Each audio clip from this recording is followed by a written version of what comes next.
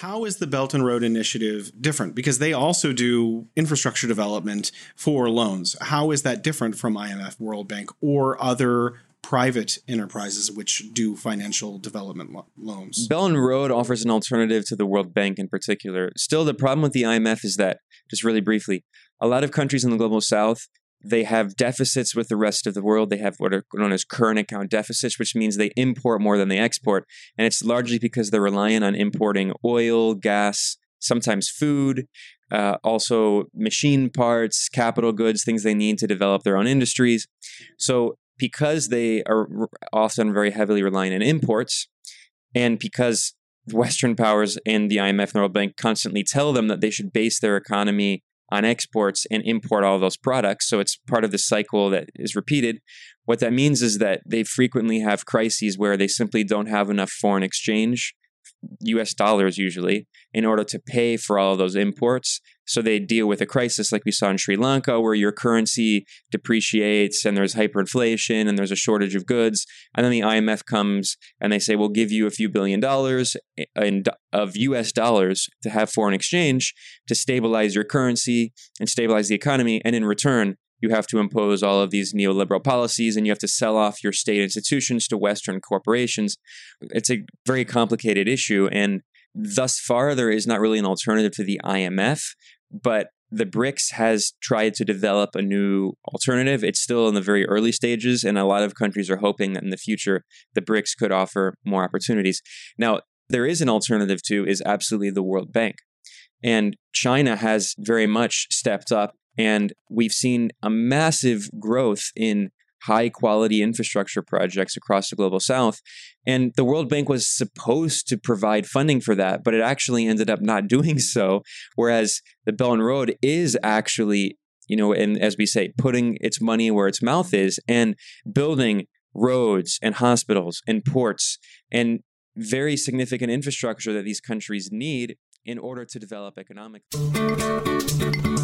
Welcome to The Bridge. Fun conversations on culture, life, and everything in between. Find us where you get your podcasts. If you like the show, then consider pushing the like button or giving us 5 stars. Suggestions, comments, anything you would like to share, email us at welovethebridge@gmail.com. We love the bridge. Oh, yeah.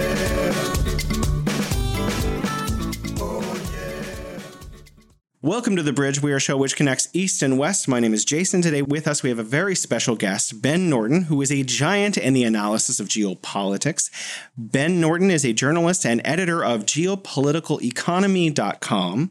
Geopolitical Economy Report has 125,000 subscribers on YouTube, and Ben himself has 260,000 plus followers on Twitter, specializing in Eurasia, Latin America, the U.S., and the global economy. That's pretty much everything, the global economy. Ben Norton is a household name in geopolitical analysis.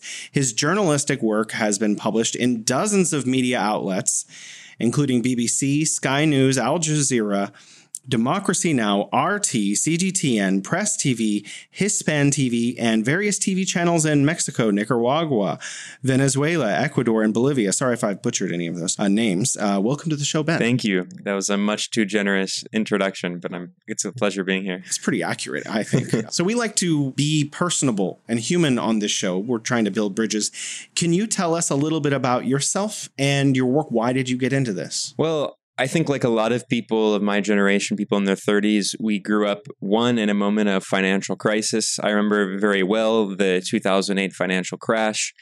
I remember the Occupy Wall Street movement. I was involved. And I mean, we're of a generation that I think in many ways has a lot of similarities with the generation of people who grew up in the Great Depression in the 1930s, where people told us that basically there will not be any good jobs, and even if there are good jobs, you're going to be trapped in student debt. Of course, I'm from the United States. I have lived many years in Latin America, but I grew up in the United States, and it was very clear for a lot of people that the system is completely unjust. The system benefits a small handful of wealthy elites. The U.S. government bailed out all of the big banks. The Federal Reserve has spent, until recently, it spent 15 years printing money to essentially inflate a massive bubble of asset price inflation that made the rich even richer, so that massive inequality. And in the meantime, we have growing rates of poverty, not just in the US, but around the world. You have more and more inequality. And at the same time, you have the US constantly waging war. I mean, I also remember very vividly protests against the Iraq War, protests against the war in Afghanistan, also the war in Syria, the war in Libya, the war in Yemen. There are so many. So I don't know how people can be apolitical in these kinds of moments. And especially in the past few years, I think there are many reasons to be optimistic because there are so many profound changes happening in the world. So I, as a journalist, am dedicated to helping people to understand those profound changes because, unfortunately, the Western media has shown again and again that it's extremely biased and it's not interested in informing people. Instead, it's interested in manipulating how they think in order to manufacture consent for those wars, for those kinds of government policies in the West. So it's safe to say you're very passionate about trying to create a more equitable global order. Absolutely. You know, I am too. And one of the things that I'm interested in is global development finance. And so I wanted to ask you, because I'm really want to understand every aspect of IMF, World Bank, what is going on. They've been at it for half a century plus. So could you tell us a little bit about Latin America, the IMF, and World Bank? Are the projects, the IMF and World Bank, helping Latin America, or what is the case? Well, the short answer is no, and the long answer is definitely not. I mean, we can move on to the next question. No, but in all seriousness, we have to understand, first of all, what are the IMF and the World Bank? These are organs that were born out of the Bretton Woods Conference in 1944. And this is such a formative moment in world history, but it's not very well known. This is toward the end of World War II. It was clear that the Allied powers were going to win the war. And the United States essentially made a plan for imperial dominance of the world, recognizing that Europe was largely destroyed by World War II. Of course, there was no fighting on U.S. soil. I mean, Hawaii, but the U.S. was left basically without any damage to its economy and infrastructure, whereas the UK was destroyed, France was destroyed, many other parts of Europe were destroyed, and the US took this as an opportunity to impose its hegemony not only on Europe but on the entire world. The US basically absorbed parts of the British Empire, and in order to maintain its economic hegemony, the US organized the Bretton Woods Conference. It was in Bretton Woods, New Hampshire in 1944. The Soviet Union did not participate. In fact, the Soviet Union referred to it as a group of representing Wall Street, which is accurate. It was representing Wall Street. And not only did this group establish the US dollar as the global reserve currency, which is still something we're living with today, but it also created the IMF and the World Bank. Mm-hmm. The World Bank was ostensibly created in order to provide financing for countries to engage in infrastructure projects and development, and especially for rebuilding after World War II. And the International Monetary Fund was created in order to deal with balance of payments issues. Mm-hmm. And at this moment, when Bretton Woods happened, the U.S. had a massive surplus with the rest of the world. The U.S. was exporting and exporting. It was a major manufacturer. And some estimates show that it was over 40% of world GDP at the time. So the U.S. was, using this opportunity of reconstruction in Europe to get rich. And then that later changed, and the U.S. has for many decades had a net deficit with the rest of the world. Mm-hmm. But we can talk about that later. But the point is that these institutions were created to benefit the U.S., and they still serve that role today. Now, what really changed is in the 1980s, the IMF and the World Bank began essentially trapping global South countries in debt. And it's a long history to explain how that happened, but the point is that in the 1970s, you have a series of crises. The dollar is delinked from gold. You have crises of inflation. You also have the OPEC, the Organization of Petroleum Exporting Countries, has a boycott, like a kind of protest, essentially, in response to the policies of Israel, which we can see today. I mean, as we're speaking this October, there's another horrific war breaking out with the Western powers fueling more instability and chaos. So in the 1970s, there was this OPEC oil lockout, led to a massive increase in oil prices. And this led to many countries, especially that rely on importing oil, getting trapped in more debt.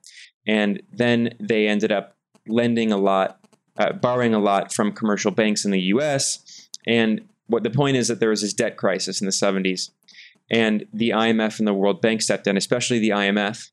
And in order to bail out these countries that were trapped in debt, it required a series of political demands, including that countries had to impose austerity. They had to cut social programs, cut education, cut healthcare, privatize state assets, deregulate industries, liberalize all policies, including lifting all capital controls, removing any currency restrictions, allowing their currency to freely float. So in many cases, countries overnight, their life savings were halved in value.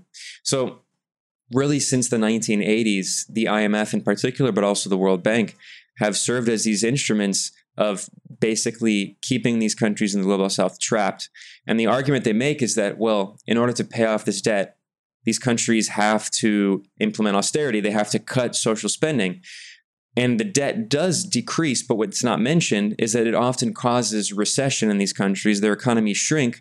So while their overall debt is shrinking, their debt as a percentage of GDP is increasing, which actually makes it more difficult over time to pay off their debt. So this is a debt trap. And this is why it's so funny when, Western powers accuse China of supposed debt trap diplomacy. I mean, the IMF is the master of debt traps. That's why right now Sri Lanka is going through its 16th IMF bailout package. If it didn't work 15 times before, why do people think it's going to work the 16th time? But it's perpetuating this relationship that is very similar to the colonial relationship. When these countries were formerly colonies, they're technically now independent, but these institutions that, again, were created largely by the United States are used to maintain that kind of neo-colonial relationship. Wow. So there's a lot of Walter Rodney's kind of thinking as well. Oh, yeah. You're listening to The Bridge. Let's pivot to BRI a little bit. How is the Belt and Road Initiative different? Because they also do infrastructure development for loans. How is that different from IMF, World Bank, or other private enterprises which do financial development loans? Belt and Road offers an alternative to the World Bank in particular. Still, the problem with the IMF is that, just really briefly, a lot of countries in the global south, they have deficits with the rest of the world. They have what are known as current account deficits, which means they import more than they export. And it's largely because they're reliant on importing oil, gas, sometimes food, also machine parts, capital goods, things they need to develop their own industries. So because they are often very heavily reliant on imports, and because Western powers and the IMF and the World Bank constantly tell them that they should base their economy on exports and import all those products, so it's part of the cycle that is repeated. What that means is that they frequently have crises where they simply don't have enough foreign exchange, US dollars usually, in order to pay for all of those imports. So they deal with a crisis like we saw in Sri Lanka, where your currency depreciates and there's hyperinflation and there's a shortage of goods. And then the IMF comes and they say, we'll give you a few $1 billion of US dollars to have foreign exchange to stabilize your currency and stabilize the economy. And in return, you have to impose all of these neoliberal policies and you have to sell off your state institutions to Western corporations. Well, it's a very complicated issue. And thus far, there is not really an alternative to the IMF, but the BRICS has tried to develop a new alternative. It's still in the very early stages, and a lot of countries are hoping that in the future, the BRICS could offer more opportunities. Now, there is an alternative to is absolutely the World Bank. And China has very much stepped up, and we've seen a massive growth in high-quality infrastructure projects across the global south. And the World Bank was supposed to provide funding for that, but it actually ended up not doing so, whereas the Belt and Road is actually, and as we say, putting its money where its mouth is and building roads and hospitals and ports and very significant infrastructure that these countries need in order to develop economically. And it's important for a variety of reasons. One, when China, through bilateral loan programs, or for instance, through development banks like the Asian Infrastructure and Investment Bank and others, when China gives out these loans, it does so without the kind of political conditionalities that are required by the IMF and the World Bank, especially, I mentioned again, austerity policies, what's known as structural adjustment, which is, it's a euphemism for austerity, which again means cutting social spending and privatization and deregulation.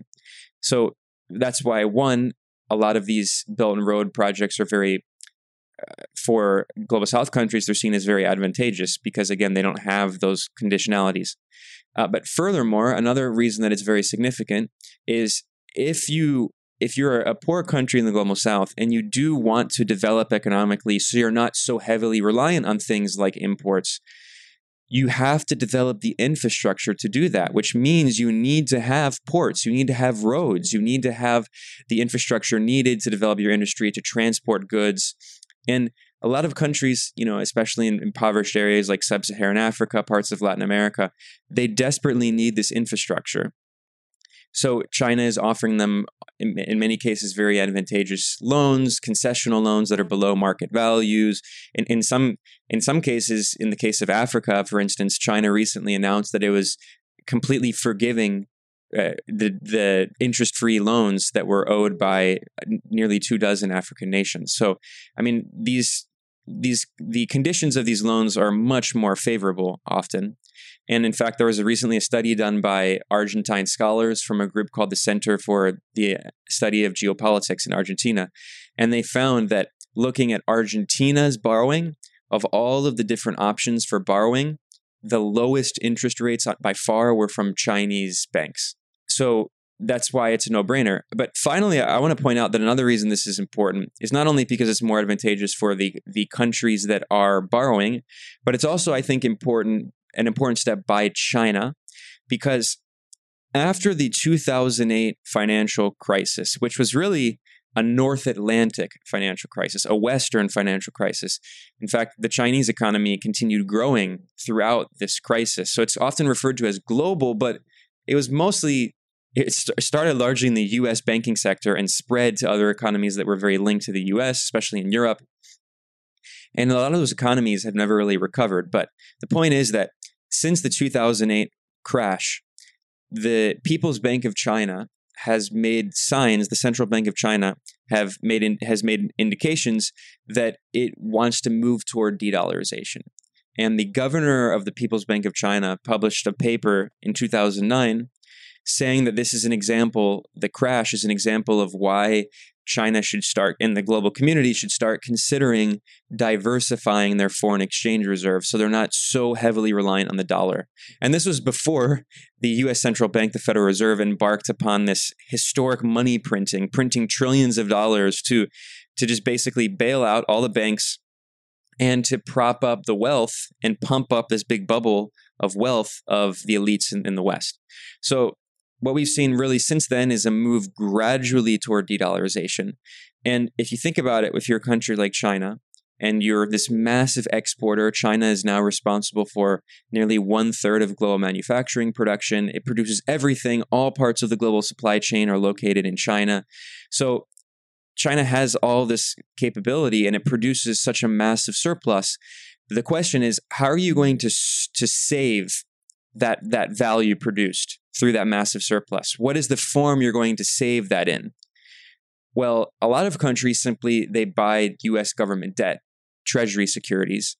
But what that does, ironically, is it actually helps fund US government operations because of the power of the US dollar, because of the Bretton Woods system and everything we've talked about. The dollar is seen as the most stable currency, and US Treasury securities are seen as the most stable investment. So for a long time, China was simply buying Treasury securities. But as it has moved toward de-dollarization, China has said, well, what we can do instead of simply buying US government debt is we can invest that surplus in other productive ways.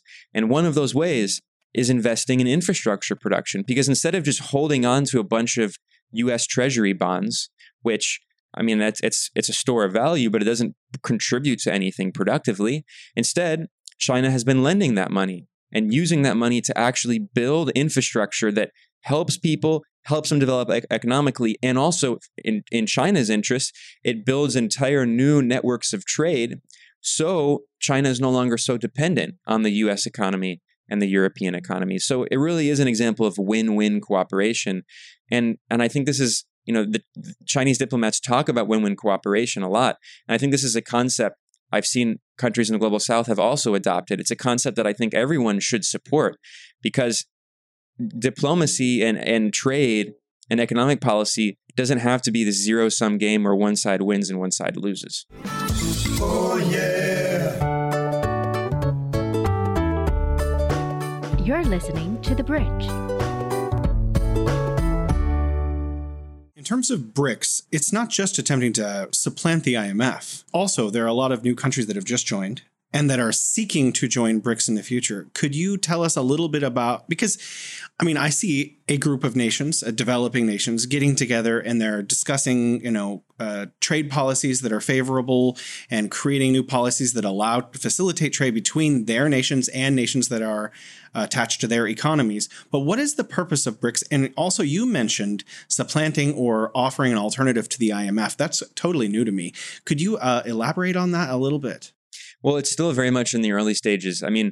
BRICS has discussed this, creating an alternative to the IMF, but it still hasn't really materialized in concrete form yet. But there's been a lot of discussion of it. Now, what there is already an alternative to is the World Bank, and that is the New Development Bank. And that is expanding its operations. And the current president of the New Development Bank is Brazil's former president, Dilma Rousseff, of the Workers' Party, which is the left-wing party of Lula da Silva. And Brazil has actually really, I think, played an important role, one, in promoting South-South cooperation. This is something they're very supportive of. They understand that the future lies in integrating the economies of Latin America together, and also the economies of Latin America, Asia, and Africa together. So they're not so reliant and dependent on the Western powers in the global North, right? And Lula himself has repeatedly called for creating a new currency in Latin America to end dependence on the US dollar. And within BRICS, he's proposed the idea of a settlement currency. So not like the euro, not every member of BRICS will have the same currency. That would be very complicated, and it actually would be a bad idea. But the idea is you have a unit of exchange that you can use for settlement of trade imbalances. And there are discussions going on right now within the BRICS for creating something like that. You literally mean a currency that you could not use inside a specific nation. International trade currency has this ever been done before in history? Yes, in a different way. So an interesting model is, speaking of the IMF recently created, largely at China's initiative, China was pushing for this, the IMF created something called special drawing rights, SDRs. And what this is it's basically an international currency that you cannot use in your country. It's used to settle trade imbalances internationally. And the way its value is determined is using what they refer to as a basket of currencies, which means that there's a series of currencies included in the basket, like the dollar, the euro, and the Chinese yuan, also the Japanese yen. And what they do is they take, each currency has a different share within, it's weighted. So it can change from month to month. Yeah, because obviously, currencies, almost all currencies in the world are freely floating to a degree. So exchange rate between the yuan and the dollar will fluctuate slightly over time.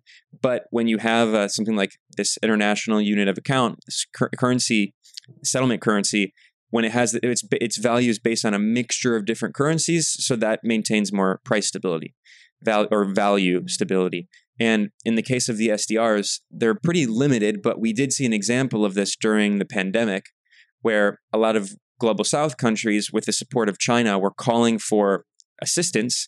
So essentially, with the leadership of China, the IMF agreed to distribute SDRs to every country. Now, the way they did it is they gave it to every country, and a lot of rich countries don't need that, and a lot of poor countries did need that. But it's a step in that direction. Now, I don't think in the future, because of the reasons I mentioned, the IMF is still dominated by the US. In fact, there's only one country on Earth. I should have mentioned this earlier. There's one country on Earth that has veto power in both the IMF and the World Bank. That's the United States. Because they maintain 15% shares of the value of those institutions. Yeah, I was reading about that as well. I actually wanted to talk a little bit more about de-dollarization as well within this context, because I've seen that some countries are already pushing for it. Saudi Arabia, India to some extent, Malaysia, Russia for obvious reasons, China to some degree as well. But if you read Western mainstream media, Wall Street Journal and such, they say it's impossible. So is there the process of de-dollarization, whether it's SDRs or BRICS currency or just diversifying the currency use in your international trade, is this taking place? And is it accelerating? Is it decelerating? Is it possible? It's absolutely possible, and it is happening already, and it is accelerating. Now, we should distinguish two different forms of de-dollarization. There is de-dollarization of international trade and cross-border payments, and de-dollarization of savings. And those are very different, right? So de-dollarization of trade is much easier, and it's already happening very quickly. Brazil and China have signed agreements to do trade with each other with their local currencies, the Brazilian real and the Chinese yuan. We've seen that China has already been buying oil from the Persian Gulf region, from the UAE, for instance, using yuan. Of course, Russia has been selling its oil and gas in rubles and also accepting payment in other currencies, like, for instance, the Indian rupee. So this is trade, because the problem is so if you think about how international trade works, you have country A, country B. Let's say it's Indonesia and China. Until recently, what a lot of countries did is the Indonesian importer that is buying Chinese phones will invoice the purchase in dollars, and the same for the Chinese exporter of phones. And then the Chinese exporter of phones has a bank in China, and the Indonesian importer has a bank in Indonesia, and they exchange their currency through that bank, which often then that transaction goes through a correspondent bank, as it's known, and usually it's a U.S. bank, like J.P. Morgan, Bank of America. It's based in New York, right, on Wall Street. So that means that's why the United States claims, which is an absurd claim, that all those transactions involving the dollars touch U.S. soil because they involve U.S. banks as intermediaries, because these are transactions that are invoiced in dollars. So this also gives the U.S. the ability to impose sanctions and block banks from. So one, impose sanctions, which is a policy which should be illegal, but the U.S. claims it's legal because it touches U.S. soil, supposedly. So every transaction has to abide by U.S. laws, what the U.S. says. But then also this gives the U.S. the ability to try to cut off those banks from the SWIFT interbank messaging system, which is used to communicate with the correspondent bank.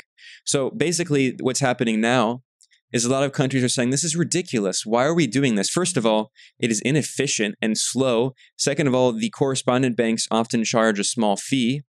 And third of all, every time we do this, when you exchange your currency in this way, you're helping strengthen the dollar. So what we should just do is cut out the middleman, and instead Indonesia can pay in its local currency, and China can pay in its local currency as well. And then if you have trade imbalances, you can figure out ways to settle that. And central banks are working on this now. In fact, there's a new system that was created between China, Thailand, and the UAE that is called mBridge. And it uses blockchain technology, and it's a way for the central banks of these countries to communicate with each other and to facilitate transactions by domestic firms in their local currencies. And then the central banks can settle the imbalances. So the point is that technology is already here. It's being used. It's being experimented with. It's happening very quickly. De-dollarizing international trade is not that complicated. Now, sometimes what you're talking about is you'll see a lot of propaganda essentially in the Western media claiming that de-dollarization is impossible because de-dollarization of savings is more complicated. And briefly, what do I mean by that? Well, you're talking about treasuries. Yes, exactly. So countries that have a surplus, that produce more than they export more than they import, they have the surplus, and they have to save that value in some way, right? So I mentioned that for a long time, a lot of countries were simply just buying U.S. Treasury securities. And over time, you won't lose value because there's slight interest on those Treasury securities, so you won't lose the value of that savings via inflation, right?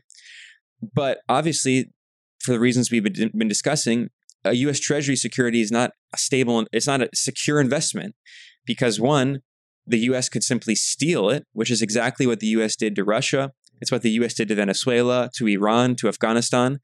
the US and also the EU they froze, that is, they stole hundreds of billions of dollars in the foreign exchange reserves of Russia, of the Russian central bank. So that's Russian savings that they stole. And now they're going to use... What was it? It was $9 billion in Afghanistan when they were pulling out. Yeah, exactly. Also Iran, Venezuela, absolutely. And in the case of Afghanistan, this is causing a hyperinflation crisis because the Afghan central bank can't stabilize the currency.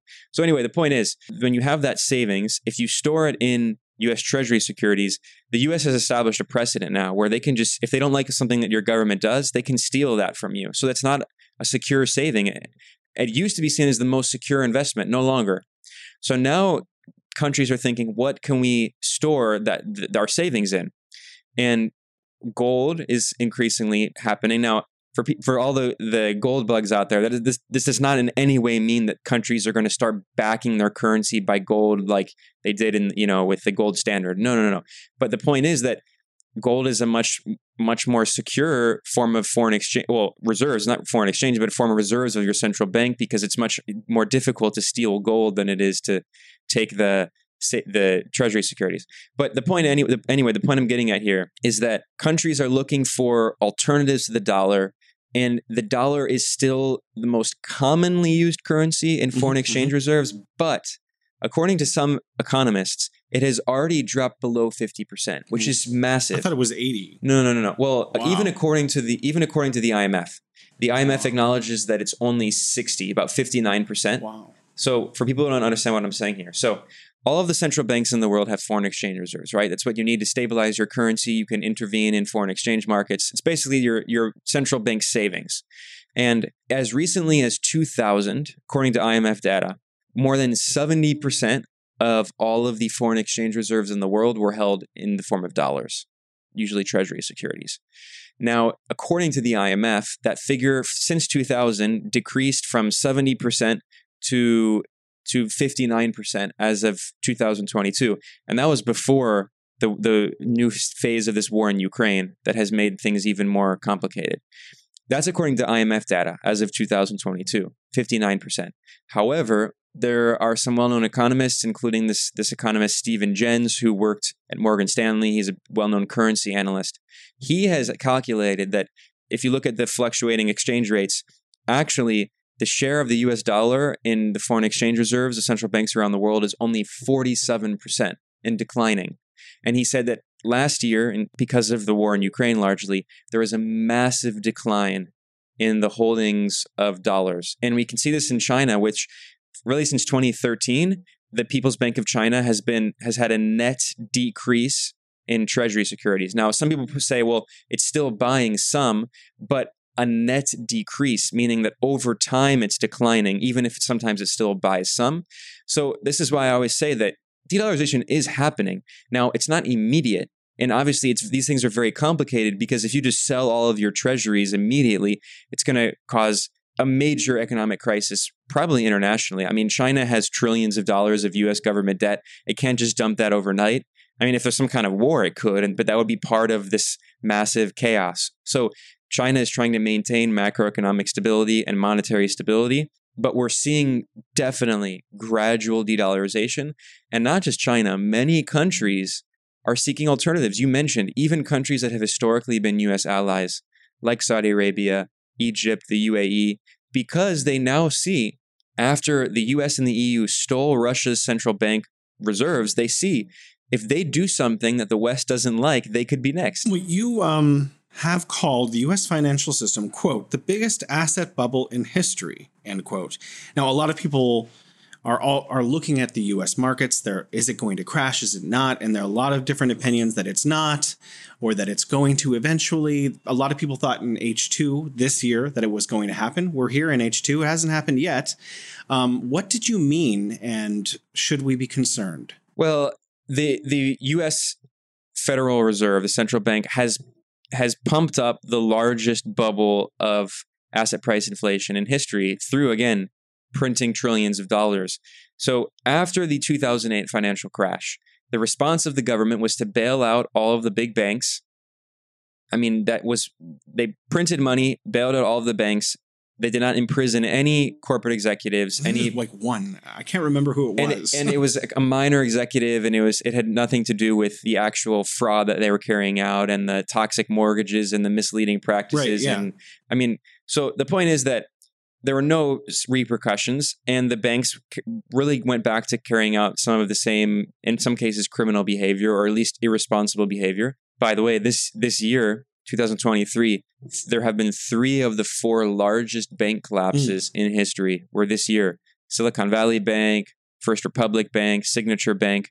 So it's a little different in this case, why these banks have collapsed. But the point is that the financial system is very unstable. So in response to the crash in 2008, the Federal Reserve implemented a policy known as quantitative easing, which is essentially money printing. Now, economists will say it's more complicated, but it's money printing.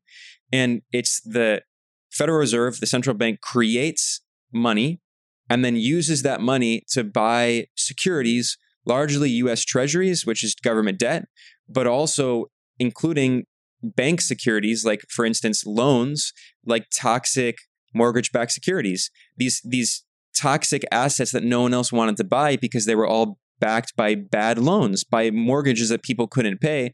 No one wanted to buy them, so the Federal Reserve printed money and bought them. And this inflated the value of the bank's balance sheet. It inflated the value of all of these assets and made rich people richer and richer and richer. And you can see this with the S&P 500, the value of stocks of the 500 biggest companies in the US. There's been a massive explosion in the value of these companies, at least on paper, the value. But in many cases, they're not producing much more. It's imaginary, fictitious capital. And you can see this, for instance, a classic example is Tesla. There was a while there where Tesla, according to its market evaluation, the market capitalization, it was worth more on paper than all of the other major car manufacturers combined, which is absurd because Tesla produces something like, maybe 100,000 cars per year, right?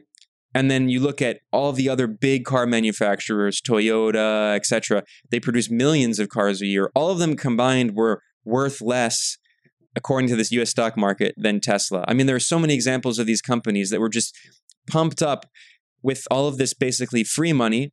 And then what also happens, this is still happening, by the way, according to recent data, in 2022, US companies spent $1.22 trillion buying back their own stocks. What does that mean? It means that companies, in many cases, they took on debt because there were such low interest rates. They took on debt. They used that money to go to the stock market and to buy their own stocks, which pumped up the value of their stocks. And then they said we're more valuable as a company. I mean, this is all pure speculation. This is casino behavior, right? This is not contributing to production. It's not providing goods and services to make people's lives better and more comfortable. It's pure speculation. And the Federal Reserve, which is printing money to provide a recovery on paper, an economic recovery, but people's lives actually were not getting better. Instead, rich people were getting richer, and they said, number go up, therefore the economy is better, therefore we're out of recession. And now what we see in the past year with the inflation crisis, which is largely due to COVID, pandemic, supply chain disruptions, and the war in Ukraine and all these issues, there was inflation. So the Federal Reserve, the central bank, has been raising interest rates, which is popping the bubble slowly. And that's why 3 of 4 biggest banks in history have collapsed this year. So what we're seeing is a slow motion implosion of the US economy. Now, there are so many people, basically now, everyone, all of the major economists and financial analysts in the US what they're really debating about is when is the recession going to hit? Not if, it's when. But the government right now has a deficit of 8% of its GDP. It's massively spending basically in order to prevent a recession from happening because an election is coming up next year. So it's all a house of cards. For people who are confused by all the technicalities, the point is it's all a big financial house of cards. The US economy in this financial neoliberal era is not based on the kinds of forms of productive investment where we see in a country like China, which produces everything that everyone needs. The US economy is based on this big financial house of cards, and the government's policy for over a decade now, you can go back to the 1980s, but especially since the 2008 crash, has been implementing policies that benefit the zero, not even just the 1%, the 0.1%, making them richer, and then saying that the economy is great and doing well and growing because their wealth is growing. Okay, so real unemployment is something like 25% in the United States, which is called true unemployment. But unemployment's like 3%. So the value of people's wages against the U.S. economic growth, however it's calculated, which is a mystery to me, for the last 20, 30, 40 years has been going down. Are people better off in America now than they were 40, 50 years ago? Well, this is a complicated question. I mean, I know. That's why I'm asking you. Technically, the unemployment figures are pretty low, which is why you often hear economists say the economy is doing so well right now. Mm-hmm. But first of all, you have to understand with the U.S. unemployment figures, it doesn't include people who gave up looking for work. But even aside from that, I think a lot of unemployment figures are misleading because they don't measure underemployment. Mm-hmm. There are a lot of people who are working really crappy jobs they don't want to be doing in the service sector, working at Starbucks or whatever. And a lot of people are doing very precarious work. They're driving Uber cars, taxis, and they're delivering food and these kinds of things. I mean, there are a lot of people who are skilled and don't have ways to use those skills because there's so little kind of productive economic activity. It's largely in the service sector and financialized sector. But also, even looking at wages, I think, if you look at wages, I mean, U.S. wages still are much higher than many other countries, although what you've pointed out is that, yes, wages in the U.S. have been stagnant for workers really since the late 1970s. Since the rise of this neoliberal financial era, with outsourcing of good, high-quality jobs, especially these kinds of industrial jobs in manufacturing, and many of those companies went overseas with the support of the U.S. government. And now they scapegoat countries like China, even though it wasn't China who decided to do that. It was the U.S. companies that decided to do that. Anyway, it's more of a scapegoating. Donald Trump says that China took the jobs, and meanwhile, he's completely just in bed with the same companies. They're the ones that took the jobs away from the people he claims to support. But this is always how this kind of scapegoating works. But the point is, to get back to your question, I think the better way to think about it, people look at wages a lot, but what we should look at is disposable income as a percentage of GDP. Because if you think about it in the US, wages look very high compared to other countries, but that's because it's so expensive to live in the US. Health insurance is all privatized. There's no universal health care, and it's extremely expensive. Thousands of dollars a month for insurance, often for a family. If you go to the hospital, easily you can have tens or hundreds of thousands of dollars in hospital bills. So that alone, when you factor in the cost of healthcare in the US, and you subtract that from wages, you lose a lot of disposable income. And by the way, healthcare in the U.S. is almost 20% of GDP. So it's another reason why GDP figures in the U.S. are also kind of suspect, because so much of that comes from just this overhead that it's not contributing to productive goods and services in the economy. So then you consider transportation is very expensive in the U.S. because you need a car. Yeah. There's no public transportation. Then you consider education, because increasingly the schools are being privatized, and especially for higher education, you're talking hundreds of thousands of dollars. The most expensive education system in the world. So when you factor in all of those costs, when you actually look at disposable income in the US as a percentage of GDP, China is basically neck and neck at the same level. Because when you factor in the cost of living and everything else, average Chinese workers actually have disposable income that is at a similar level, and China is still developing. So the reality is that, again, a lot of these economic figures, even when we talk about things like GDP and wages, they require a lot of context. When you look at the larger context, you can see that a lot of this in the US is they just want to inflate the figures to make it look like they have such a big, great, strong economy.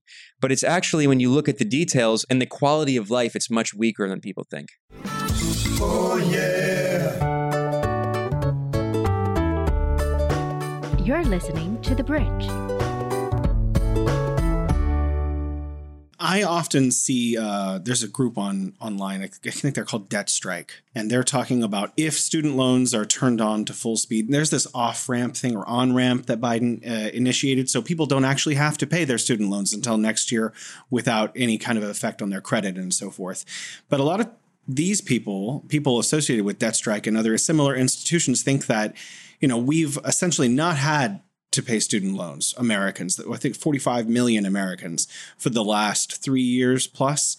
If those get turned back on with people with the highest debt and credit cards, and housing is more expensive than ever before, as far as I can understand with my non-economic background, will student loans cripple the U.S. economy, cripple consumption?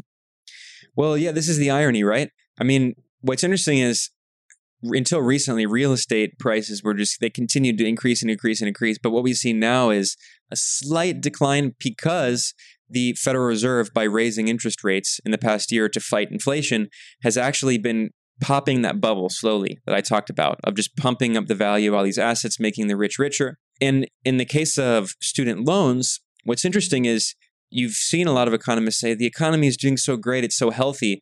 Well, this is a factor that a lot of people haven't talked about.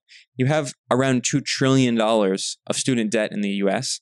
And because for a few years, because of the pandemic measures, there was this temporary moratorium, people didn't have to pay their student debt.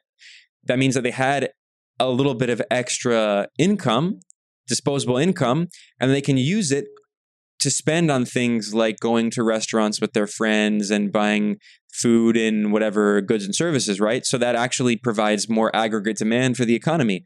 So by now forcing people with this ridiculous student debt that shouldn't exist because education should be free, like in most countries, most industrialized countries, by forcing people to go back to paying this $2 trillion in debt, it's, like you pointed out, it could definitely decrease aggregate demand in the economy, overall demand, which could be another form of basically kind of austerity. It's like it has the impact of increasing taxes on the population, but then not using that money of the taxation to actually stimulate and benefit people. So at every single stage, once again, we see that these government policies are set up in a way where they benefit the rich. And this is why I think so many people, especially in the global south, are looking away from the US, and they're looking at countries like China and saying, how can we learn from China's economic model that doesn't always put the burden for everything on working people? The United States has seen itself as the master of all of the Americas for decades, and I think they call it their hemisphere. So increasingly, it looks like Latin America is looking to Asia to create more ties. You know more about this than I. Can you elaborate a little bit about that paradigm, that shift? Yeah, I mean, definitely Latin America is looking toward Asia and also Africa. I mentioned that right now Brazil's President Lula has really emphasized the idea of South-South cooperation. Of course, the B in BRICS is Brazil. And Brazil is also the largest economy in Latin America. And Brazil has also been reinvigorating the process of regional integration through institutions like, for instance, the CELAC, which is the Community of Latin American and Caribbean States, and also through a South American economic bloc. So what's happening is that Latin America understands that it's economically still very heavily reliant on the U.S., especially as an export market. The U.S. is still a huge economy, and a lot of these countries, they export agricultural products and textiles and raw materials to the U.S. So they're also trying to find ways to diversify their trade and trade among each other to help each other develop. And this leads to also seeking assistance from China, right? So more and more countries in Latin America have been joining the Belt and Road Initiative and trying to build infrastructure to help facilitate this trade and economic development. So right now, about half of the countries in the region have joined Belt and Road. There's talks of Brazil joining. Now, Brazil already does have some infrastructure agreements, many infrastructure agreements with China. It's technically not a member of Belt and Road, but basically it's an honorary member, and it's probably going to very soon become an official member. So we see also many countries in Latin America are trading more with China now than they trade with the US, like Brazil. In fact, Brazil trades 3 times as much with China as it does with the US. And as an example of how important that relationship is, when Brazil's President Lula took a trip to China this year, He was here in China for nearly 5 days, 4.5 days, and he signed nearly 20 agreements. And when Lula went to Washington, he didn't sign any agreements, and he was in Washington for 1 day. So that symbolically, I think, for me, represents how important this relationship is. Now, in terms of U.S. policy, in response to the growing economic relations between Latin America and China, the U.S. has been invoking a colonial doctrine known as the Monroe Doctrine. This goes back 200 years, 1823, and James Monroe essentially declared that that Latin America is part of the U.S. backyard, and this was in response to, it's complicated, but the point is that basically the U.S. was saying that we are going to protect Latin America from European colonialism. So the way that the U.S. portrayed it is in some ways anti-colonial, but it's actually colonial, because what the U.S. was really saying, these are our colonies. This is our sphere of influence, because of course this is the early 1800s. This is when you still have European colonialism and, for instance, European powers fighting over control of Africa and etc. So exactly, the U.S. said, Latin America is our sphere of influence, and the U.S. says we're against colonialism and we don't want European colonialism in the Southern Hemisphere, but that's because they want their own colonial control over the region. And so in the past few years, we've seen a massive increase in the number of U.S. politicians who have invoked the Monroe Doctrine, a 200-year-old policy, in order to condemn China and Russia. Basically implying that, or not even implying, in some cases outright claiming that China is trying to colonize Latin America like European colonial powers like Spain and Portugal. By building bridges. So the U.S. is saying we are protecting Latin America from so-called Chinese colonialism or whatever. I mean, it is absolutely preposterous because, of course, everyone knows that it's the United States that has maintained neo-colonial policies over Latin America. The U.S. has invaded almost every single country in Latin America. In some cases, multiple times. The U.S. has imposed sanctions on many Latin American nations. The U.S. has organized coups to overthrow elected governments in many countries in Latin America. Still today, the U.S. treats the region in a very arrogant, racist way. And I mean, I can name just very recent examples of U.S.-backed coups. So 2018, U.S.-backed coup attempt in Nicaragua. 2019, the U.S. coup attempt with Venezuela and Juan Guaido and all this nonsense the U.S. did. 2019, another successful coup in Bolivia backed by the U.S. 2022, last year, a coup in Peru backed by the U.S. Or going back further, in 2002, another U.S.-backed coup in Venezuela. 2016 and 2018, U.S.-backed political coups in Brazil. Or 1973, the famous CIA-backed coup in Chile. Or 1954, the famous CIA-backed coup in Guatemala. Or the U.S.-backed coups that overthrew the 1964 coup in Brazil that installed a fascist military dictatorship, in Argentina, in Paraguay. I mean, almost every single country. I'm not going to spend an hour talking about that stuff, but you get the idea. I mean, like, it's so preposterous for the U.S. to accuse these countries, especially China, which is, I mean, it's doing the exact opposite of colonialism. It's, as you said, building bridges and roads and hospitals and helping these countries develop. Meanwhile, what infrastructure did the British build in India after nearly 200 years of colonialism? I mean, if you read the work of Indian scholars, they point out the only infrastructure that the British Empire built in India was the bare basic infrastructure it needed to export materials from India to trains. Yeah, to it was ports. A few train tracks to ports and a few roads, and they just let the rest of the country just fall apart. They underdeveloped the country over time, and that's why Indians in 1947, when the British finally left and ended their 200 years of colonial domination, Indians were poorer on average than they were 200 years before. I mean, that's incredible. Meanwhile, so that's underdevelopment, it's de-development. Meanwhile, the U.S. claims that China is supposedly a neo-colonial force in Latin America or in Africa or whatever. And meanwhile, China is actually building this infrastructure that these countries need to develop their economies. It's the exact opposite of colonialism. And that's why it's the peak of hypocrisy of the US accusing China of colonialism in Latin America, or the European powers which colonized Africa accusing China of colonialism in Africa. I mean, France committed genocide in numerous African nations, and they have the gall to accuse China of doing what they did. It is absolutely hypocritical. You've moved to Beijing, at least for now. And so you're a Beijinger, and you've been here more than a month now. Could you tell us a little bit about, as a human being, your impressions of the city? Incredible. I mean, the level of development is just remarkable. For instance, China's transportation grid is so much more advanced than the US. I mean, the trains, even the metro. I mean, I lived in New York for several years, and it's the only city in the US that really has a functioning metro system, like an internal train system. There are smaller ones in other cities, but they're not very big. We had something small in San Francisco, Muni, but it wasn't very limited. Yeah, very limited. And BART just goes through the city. It doesn't go around in the city. Yeah. And even in New York, it's a big system, but it's so old, it's decrepit. People are always complaining. It's dirty. And then here in China, it's so modern. It's so well kept. It's so clean.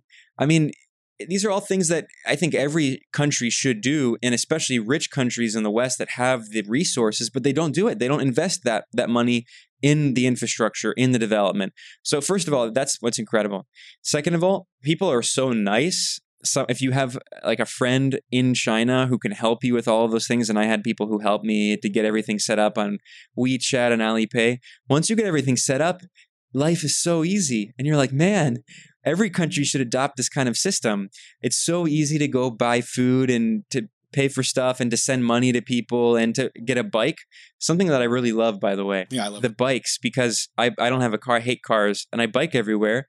And what's nice is I don't have to worry about where my bike is. Like usually in the past, I would always be like, okay, where did I leave my bike? I have it locked up there. I have to go. No, you just rent a bike. Take any bike. Yeah. So there are so many things that I think are great that other countries should learn from. And that's why, by the way, there are so many people from around the world here in Beijing. We are out of time. Thank you so much for joining us. Ben Norton of Geopolitical Economy Report. That's how you can find this program on YouTube. You can also find Ben Norton on Twitter. Are there any other places we can find you? Yeah, just everyone should go to my website, geopoliticaleconomy.com. And thanks for having me. It was a great discussion. Thank you so much. Yeah, my pleasure. Oh, yeah.